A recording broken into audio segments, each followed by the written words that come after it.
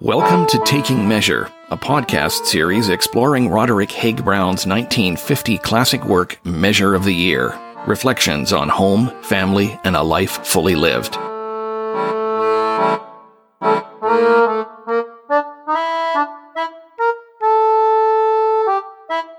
I'm your host, Dan McLennan, and I'm sitting at the desk in the study at Above Tide, also known as Haig Brown House. From here, I can look out the window across the grounds at the Campbell River flowing past, just as Haig Brown did when he wrote more than 20 books and numerous articles and essays, lectures, and more. He was a remarkable man on many levels, an early, eloquent naturalist and conservationist, a farmer, a magistrate, a university chancellor, and an award-winning author. In the world of fly fishing, he occupies the pantheon. In Measure of the Year, Haig Brown presents a chapter for each month in the lives of the farm, his family, the community, and the nature that surrounds them. So we're going to bring you Haig Brown in 12 parts, through his book, through the eyes and voices of his 4 children and others who knew him well. We'll take a measure of the man through his Measure of the Year.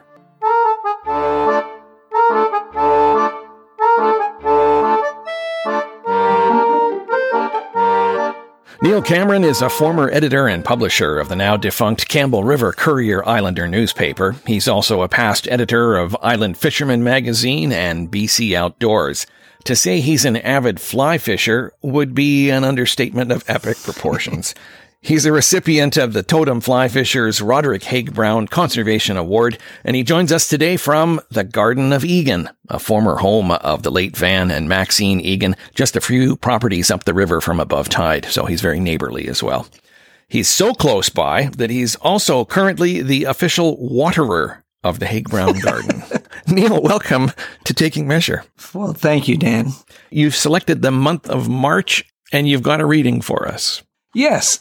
And just a prelude to it, I picked it a long time ago, and it has some very up-to-date meanings. He wrote this in 1950, and I'll just stop before I do the last paragraph of it, because on this Truth and Reconciliation Day, you got to hear this. And I couldn't remember reading it, so here it goes. And it also has to do with systemic racism. I do not wish to claim perfection for Canada. My daughter said, there is no segregation in Canada. There is not. In large ways, Canada shows greater tolerance towards minorities than any country I know. Yet Canadians are the most intolerant people I know. Almost any Canadian has a pet intolerance, probably several, that he will expound upon at a moment's notice. I have heard Canadians hating Catholics, Jews, Americans, Irish, English, Scottish, Ukrainians, Poles, Japanese, Chinese, French Canadians, English Canadians, Germans, Mennonites, Doukhobors. The list, for all I know, may cover every nation, race, religion, and activity on the face of the earth. It is so comprehensive, in fact, that one might be tempted to argue safety in it. But it's not a safe thing. Intolerance is a habit, and it can be used. In parts of Canada, intolerance is already dangerous. Vicious exchanges between Ontario's Protestants and Quebec Catholics lessen the nation. Prairie hatred of Ukrainians is often vicious and dangerous. Pacific Coast hatred of the Japanese, founded on economic jealousy, used the war to strip them of homes and property and liberty. There is no comparable shame in Canadian history. Now, here's the paragraph for today. And remember, we didn't know we were taping it on this day. This is the one. I am not happy about Canada's treatment of Canadian Indians. It was benevolently conceived, paternalistic, in some degree protective, but it is hopelessly outdated. It is narrow, based on ignorance and misconception, and at this stage of the 20th century, it is oppressive. I think Canadians know this, and that Canadian Indians will, in time, be given a new place in the country. But I think the change is long overdue, and that every delay is shameful to us. 1950. That's a very powerful way to essentially begin Measure of the Year. This is the month of March, but as you know, the book starts in the month of March. And there's a lot of scene setting, you might say, that goes on. It's in the month of March that he gives us that idea of the changing of the seasons and makes us more aware of that. He gets into proper names, he calls it, but these are all the different names we have for different things. And he pretty much walks us through the 20 acres or so of Above Tide and gives us sort of a foundation as to this is where we are, and this will be the base that we work from moving forward through the seasons, through our measure of the year. Why did you want to start in March? Well, basically, Valerie and Mary and Alan had first choice of the month, so I had to take March. No, I'm just kidding. Again, it was why start measure of the year in March? And I read it again, and like you said, he set it up so perfectly. And being the official waterer of the garden during this last heat wave, and I was reading this book, and now it was almost like a map.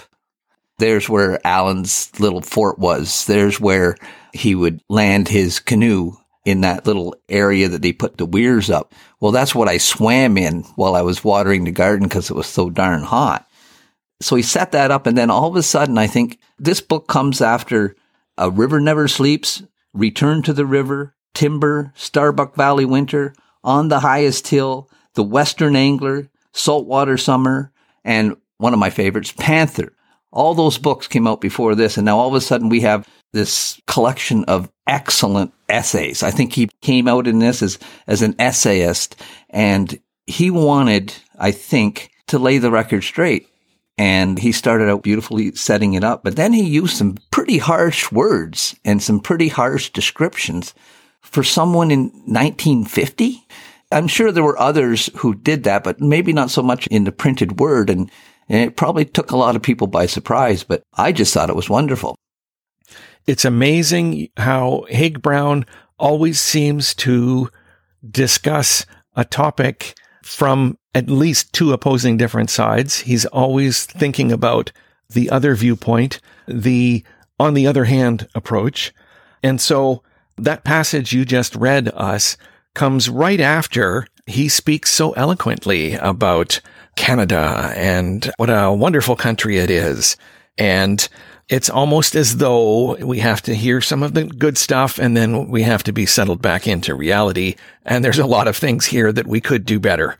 And at the same time, though, it doesn't come off as preaching. And I think from a publisher's point of view, you'd say, my goodness, Rod, don't do that here and don't do it at the start because you run the risk of turning people off before they've even got in to Measure of the Year. Mm-hmm. And yet there's something about the way he lays out his argument that he doesn't sound like he's picked a hill to preach from, but he's got some things on his mind that he'd like you to know. And you kind of take him at his word. You're inclined to, I think, as the reader. And he's pointing out that, yes, there is a lot of intolerance. And yes, we do carry shame. And so it's quite interesting, of course, that all this comes up where we just happen to be having this conversation on Canada's first National Day for Truth and Reconciliation. A timely selection there. Part of the month of March deals with proper names and some of the great names that the kids give to different parts of Above Tide. But it takes me back to, I think I asked all the kids this question, or most of them anyway. Why is it then that he refers to the river as the Elk? And that I think he refers to the community as Elkford. We don't have Campbell River as a community or the name for the river. Any theories as to why? I've thought about it, and I know that there are creeks and other places that he fishes that he doesn't call them by their real name. I kind of think, from what I understood, it was that the Chamber of Commerce wasn't really fond of Roderick Haig Brown. Neither were the forest industries or the hydro industries. And I kind of think there's two things. One, he wanted to protect the river. from anglers coming and fishing his river. So if they were reading about it and perhaps didn't know it, but it wouldn't take too much back then even to figure out where it was. But maybe it was also a thing where he said, well, you know what? I don't want you to benefit with publicity off of my work. So I'm going to call it Elkhorn and not Campbell River. And I don't know if he was that kind of a man, but I know he called progress that bitch progress.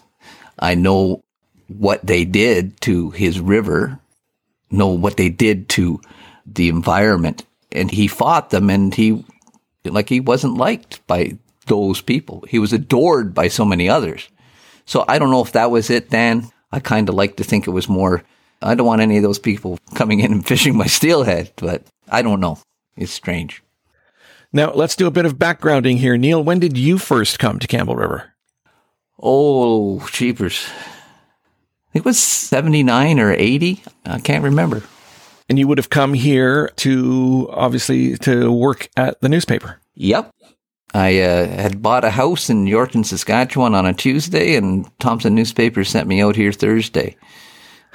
And said, and we have union negotiations on Friday. We'd like you there. Welcome aboard. Yeah. Because of Yorkton, I think of you as a prairie boy. Is that really safe to say? No, not really. I only spent 6 years there, but while there, I learned to play the bagpipes. I learned to make pierogies from scratch, and I learned to read and write Ukrainian up to grade 4 level. But I was born and raised in Eastern Ontario on the St. Lawrence, and that's where I got my love of fishing. Bass out of Nash Creek and pike out of Castleman's Creek, and then, of course, the St. Lawrence River, the perch and the perch rolls. But really, I think I'm more of a West Coast person right now as far as what I do and what I love to do. So you come to Campbell River late 70s, and you're working at the newspaper. At that point in time, you're not yet a student of Haig Brown, are you? No, it didn't take me long, though. We're going to get there. Yes. So let's wind the clock back. And Neil Cameron is a young lad. He's moved to Campbell River. How does he find out about Haig Brown? How does he come to Haig Brown? One of the first things that was just shocked me was that you can actually fish the rivers year round here, and the lakes and the ocean. I mean, remember, grew up in a place where there was an opening day and a closing day, and I wanted to fly fish. And when I went in to get what I need, and then of course there was the primer of fly fishing by Haig Brown, and then of course, there's more books by him. And in our position as journalists, Dan, you want to learn as much as you can about an area, about a city, and what a better place to learn than through the books of Roderick Haig Brown. So you started reading Rod once you got here to Campbell River? Yes. Okay. And of course, coming to Campbell River brings you into contact with someone who would be a longtime dear friend, and that was Van Egan. Yes. As well as Maxine. And Maxine. His lovely wife. Yeah. Take us back there. How did you come across Van Egan? Well, remember that Thursday crossword we used to put in the paper? And then we'd say, we'll put the answer in the Tuesday one. Well, we sometimes forgot to put the answer in. So I got this phone call from this lovely lady who said, me and my friends, so there's 12 of us, that we have money on this crossword. Who can finish it? We need the actual answer. So if I come down there, could I get it from you? And I said, no, I'll tell you what, I'll bring it out. And I came down this driveway, and there's Maxine. And also at this time, too, I had read and knew of Van's book, Tyee, the story of the Tyee Club of British Columbia. And then when I got to the door, I said, there you go. And she said, oh, would you like to come in and meet Van? And I said, pardon me? So I said, Van Egan? And she said, yes. He got up and he came in and sit down. You're the new editor. Let me pour you a drink. And that's where it started. So you didn't even know that you were at the Garden of Egan at that point. Was the sign out in those days? Did it say Garden of Egan? I can't remember. I imagine it might have been, but I don't know. So tell us the story of Van Egan as you knew him. Van was one of those people, as I understand it, who came to Campbell River. Campbell River was almost a pilgrimage for him because he wanted to meet Haig Brown. Exactly. And he was fishing the Sandy Pool, which is just down from the logging bridge. And he had noticed somebody watching him from the bridge.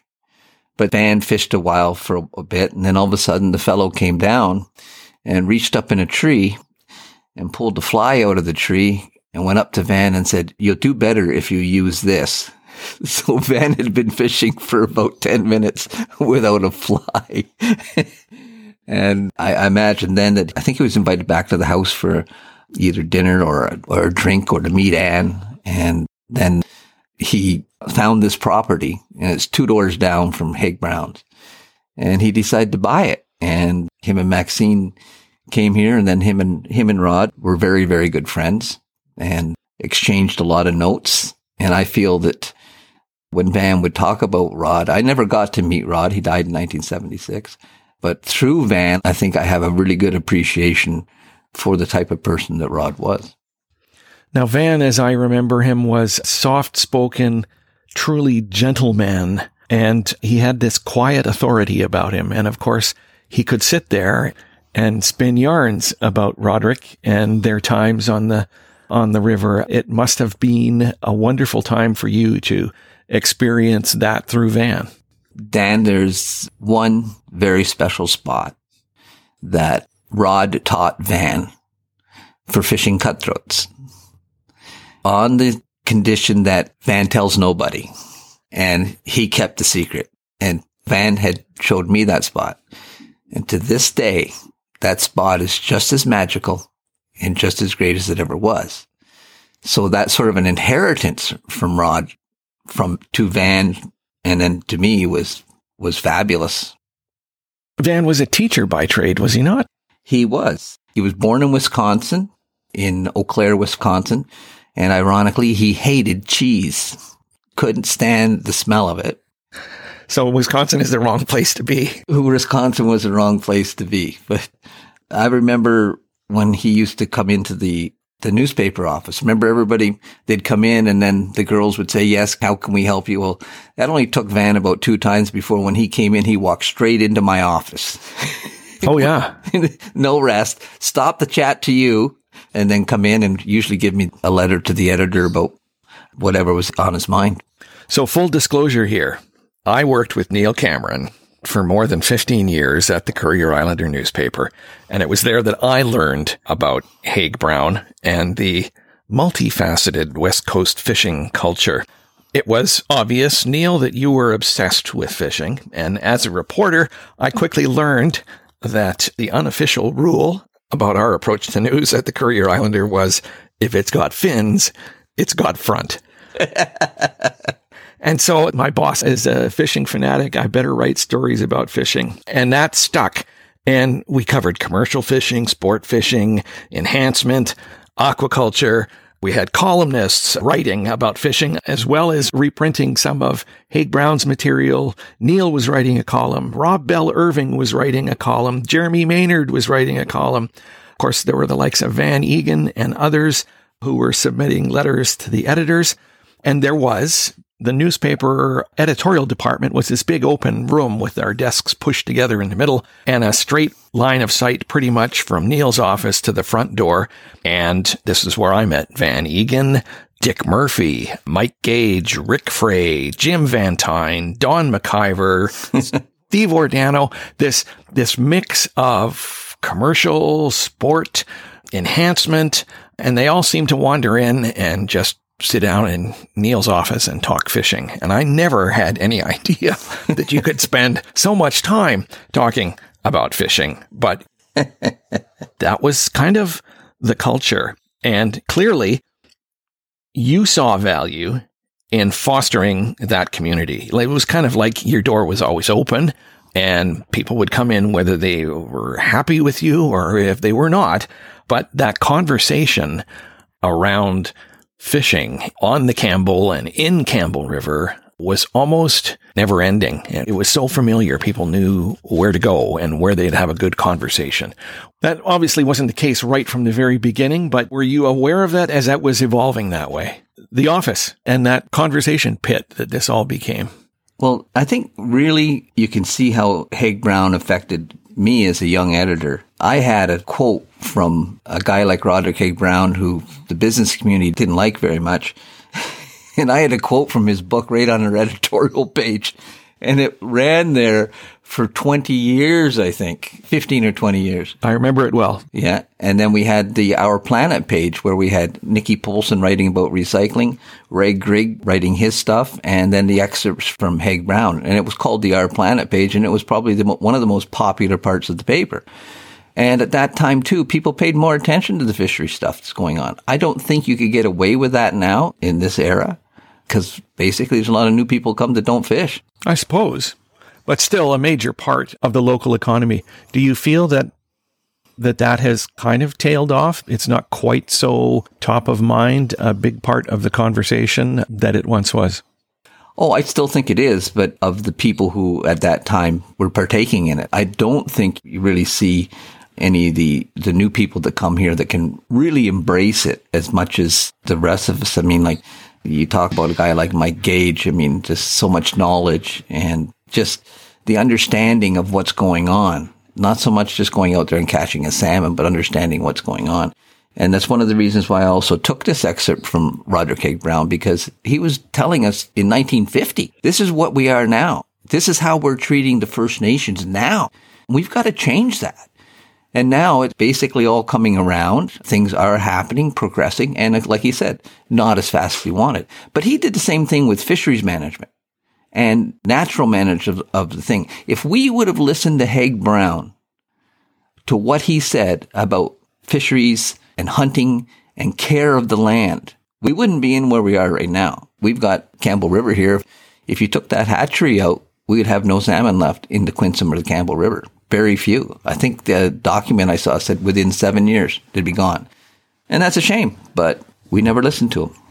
In the early days at the newspaper, obviously we had not evolved that fishing culture in terms of the reportage, shall we say, at the Courier Islander. But I get the impression you saw that pretty much from the start. Of course, it wouldn't hurt to have Van Egan looking over your shoulder, that this was a direction to go. It was certainly the direction to go. And you remember, Dan, at one time when we had the Tuesday, Thursday paper and we had the Our Planet page, and we had a paid subscriber basis of 12,000 people. 12,000 people. I don't even think there were that many houses in Campbell River or that many residents or whatever, but it certainly paid off. We go to customers, sell advertising and stuff like that, and we could talk to, they all fished. Everybody fished. Everybody hunted. And they loved reading it. So if they're reading it, they're going to advertise in it. True enough. And when the big environmental issues came up, you had, well, Dick Murphy factors into so many different facets of this conversation. He was a local physician. He was credited by some almost single-handedly saving the Tyee Club when it came on rough times. And of course, part of the environmental committee that would be in your office, either in the form of Dick Murphy or Don McIver or Stan Goodrich. And if there was something happening, they were coming to you to talk about it. And Leona Adams, that was good. They had someone they could talk to because they weren't getting things done. And then I would stick my pit bull, Dan McLennan, on the story. and all of a sudden, people listened. And that was great. It was to have them come in and say, we're having a problem with this. We can't get this done. What can you do? Well, hey, Dan, could you come in here for a minute? I don't know what kind of story list you got today, but this is the one I'd like you to get at. That's how I met a lot of people, yes. So when we look, it's been more than 70 years since Rod Haig Brown wrote Measure of the Year. It's more than 45 years after he died. And yet he still has this mark, this touch on the community. Take me on an exercise here. When you think about Campbell River, what are the things that come to mind that are the way they are because Haig Brown raised a family here on the banks of the Campbell? Oh, jeepers, that's a tough one. Number one, what they were planning to do with the BC Hydro at the start before Rod heard about it, they were going to shut off the flow completely while the Chinooks were in there. Well, he took care of that. And people who wanted to do things that were going to hurt the land and the ocean knew that there was somebody waiting there to take them to task for it. But there was just not enough people in power that listened to him and followed through with his suggestions. Now, Campbell River kind of strikes me as, particularly in these earlier days we've been reminiscing about, as having sort of attained a critical mass of interest, of like-minded people. And it's almost as though the writings and the words of Haig Brown were kind of the glue that sort of held this together. To this day, you have all sorts of people who want to come and fly fish in the Campbell River. If you're coming from out of town and you want to fly fish here, chances are you've heard of Haig Brown and you're going to stop and have a look at the house.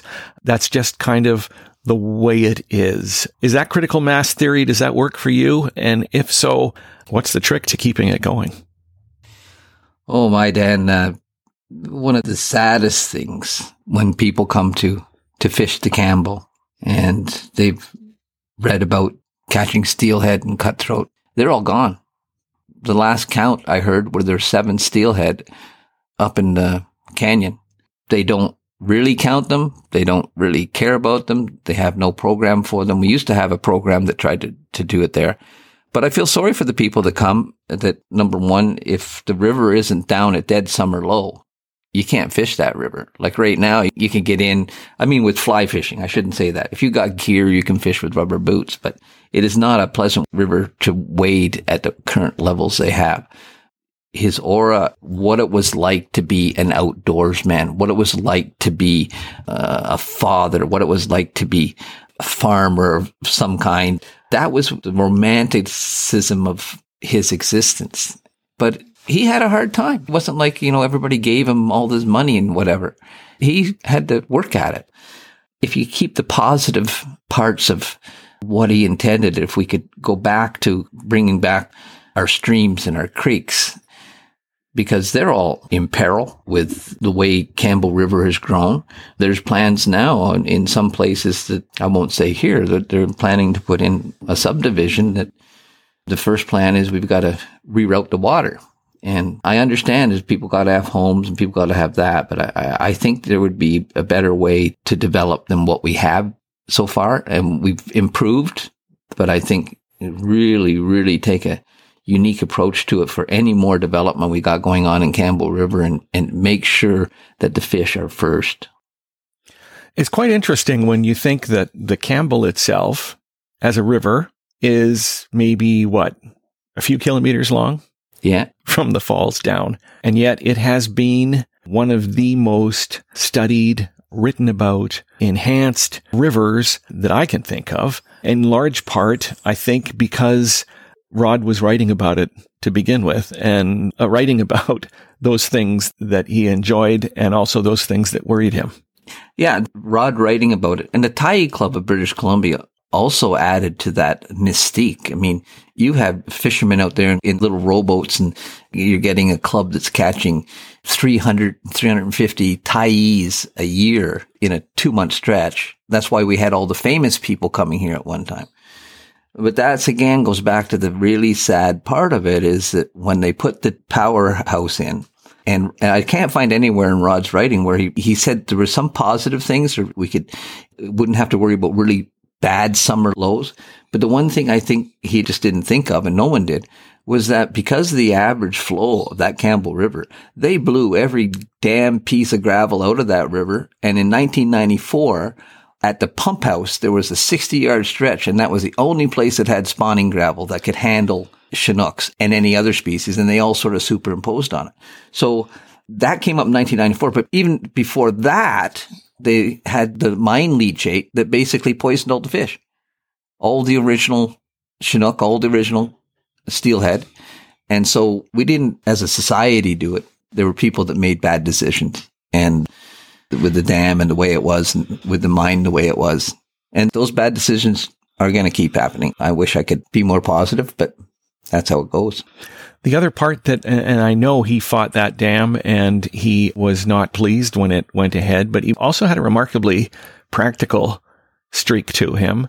And I remember hearing the story from Art Price, who had been the hydro manager in the area and who had a little office down the end of the parking lot that's no longer there, that looked out over the river just a little ways below the generating station, and how he could watch Haig Brown snorkeling in the river, and Haig Brown could send him signals like, bring the flow down a little bit. And he could actually just phone up the guys and get them to close the gates a little bit more. So he actually could study the river better with some help from Art Price and Hydro.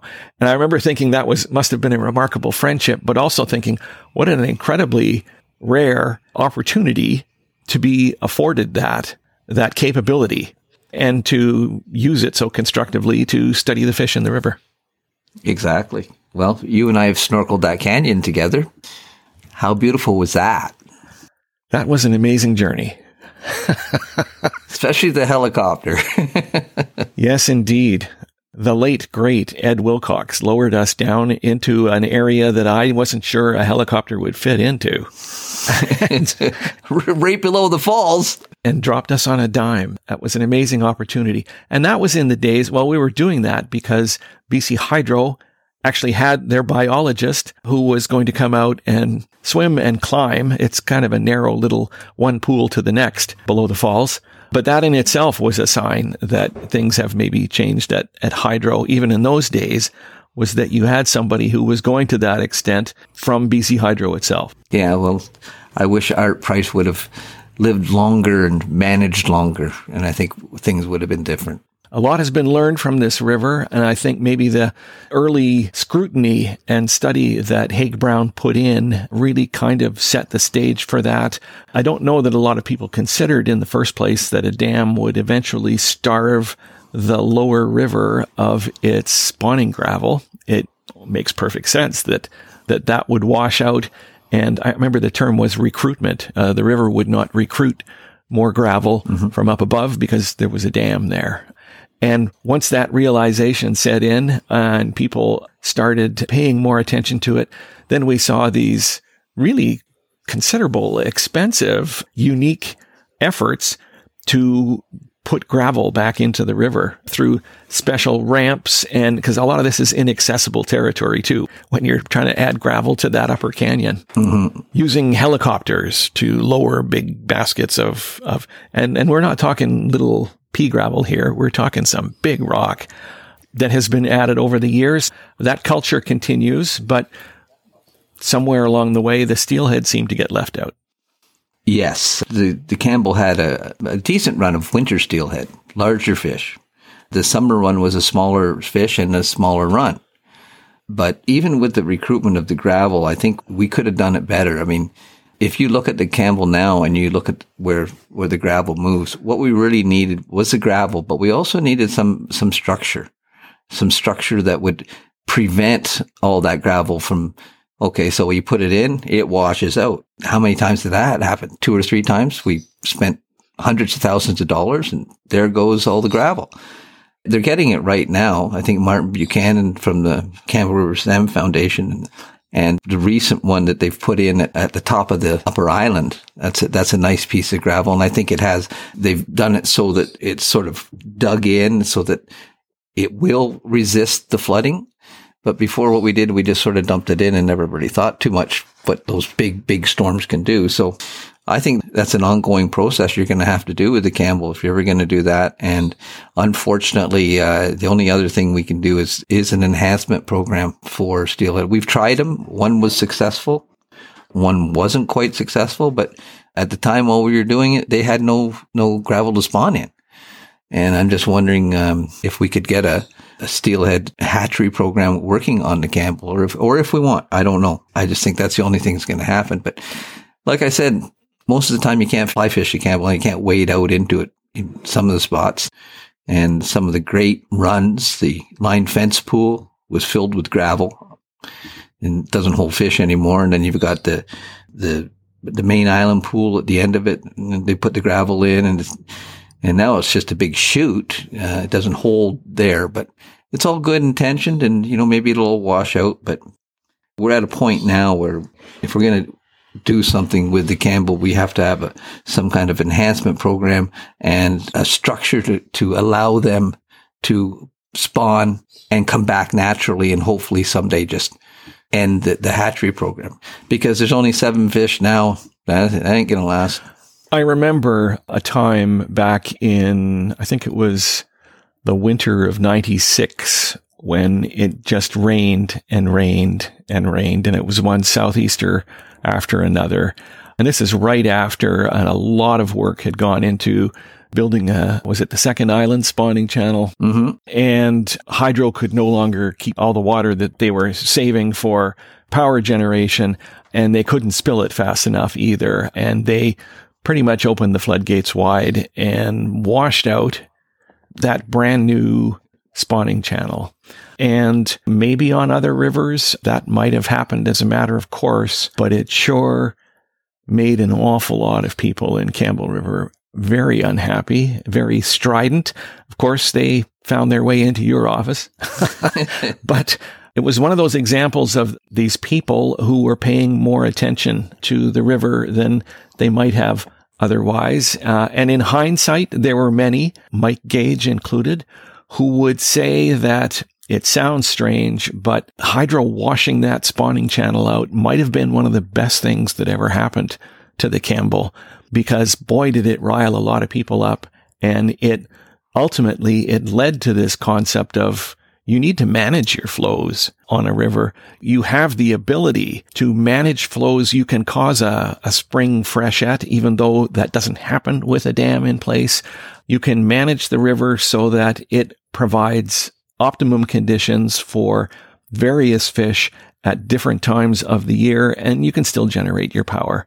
And it's almost as though that what was done on this river and the work that went into those initial flow management agreements certainly benefited the river. And I think once again set Campbell River apart as a place where this sort of thing happened. I think the flow management concept spread from here to other rivers. Well, if BC Hydro is doing it here, they should be doing it on our river. And so it was once again a bit of an example of how this tiny little river could have huge impact coastwide.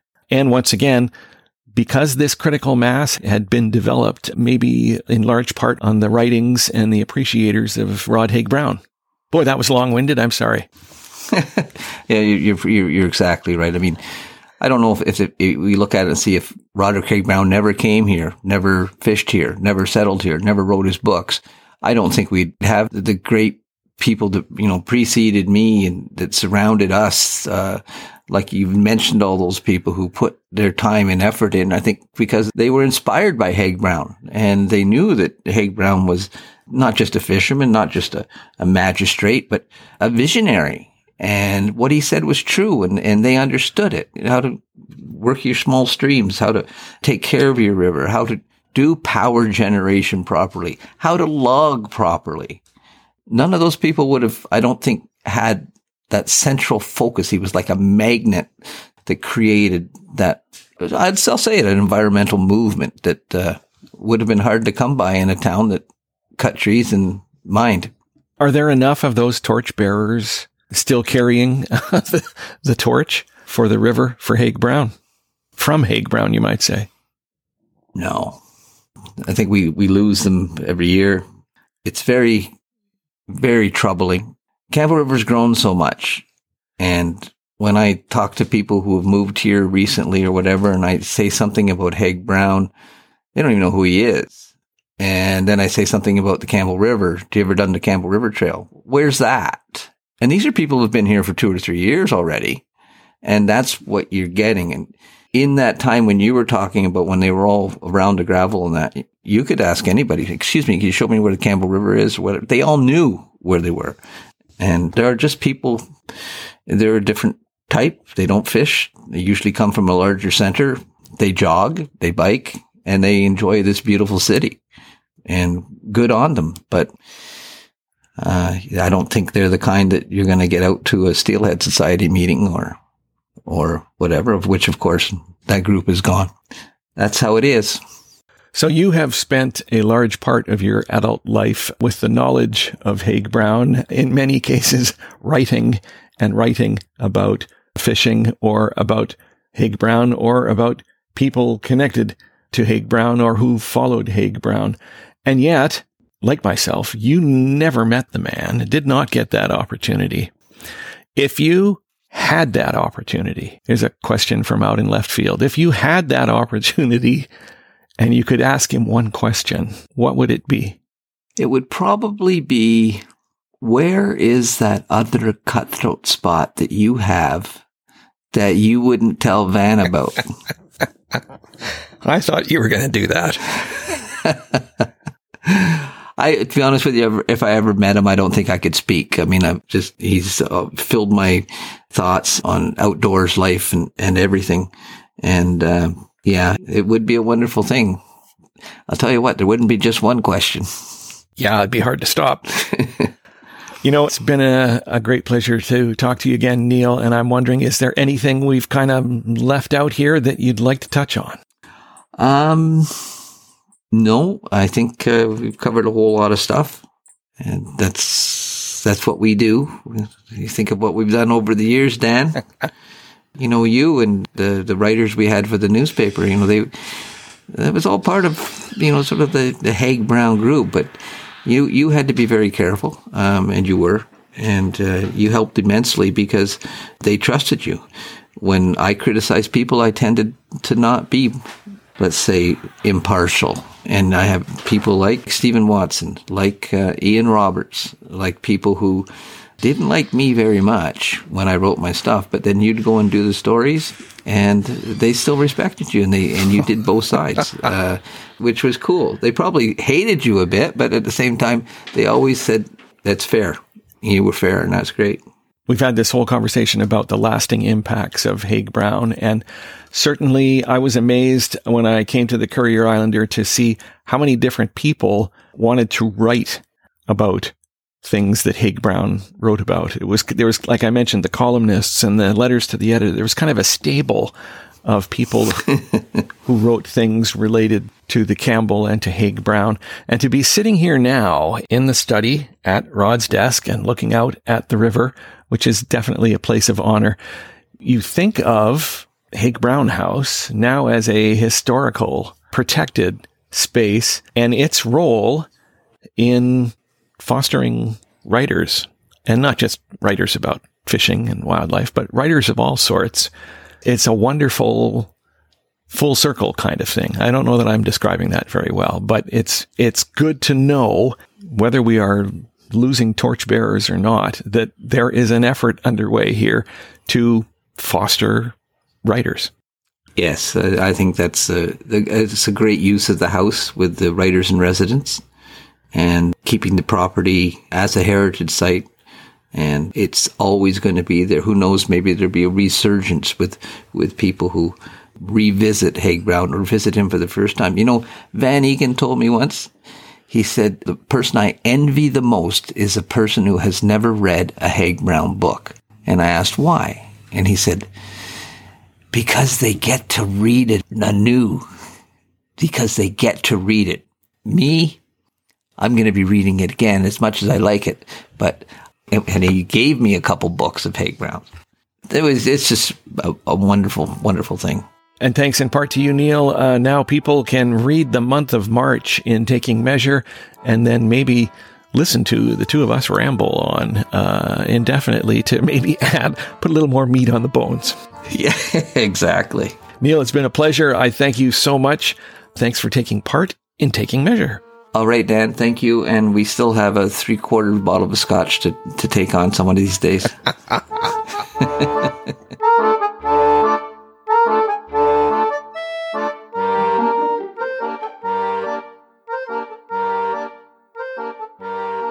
Thank you for joining us at Taking Measure, a podcast series exploring Roderick Haig Brown's 1950 classic work, Measure of the Year, reflections on home, family, and a life fully lived.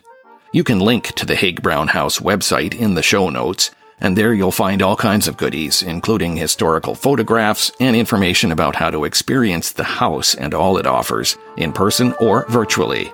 From the study at Above Tide, the Haig Brown House heritage site on the bank of the Campbell River, I'm Dan McLennan.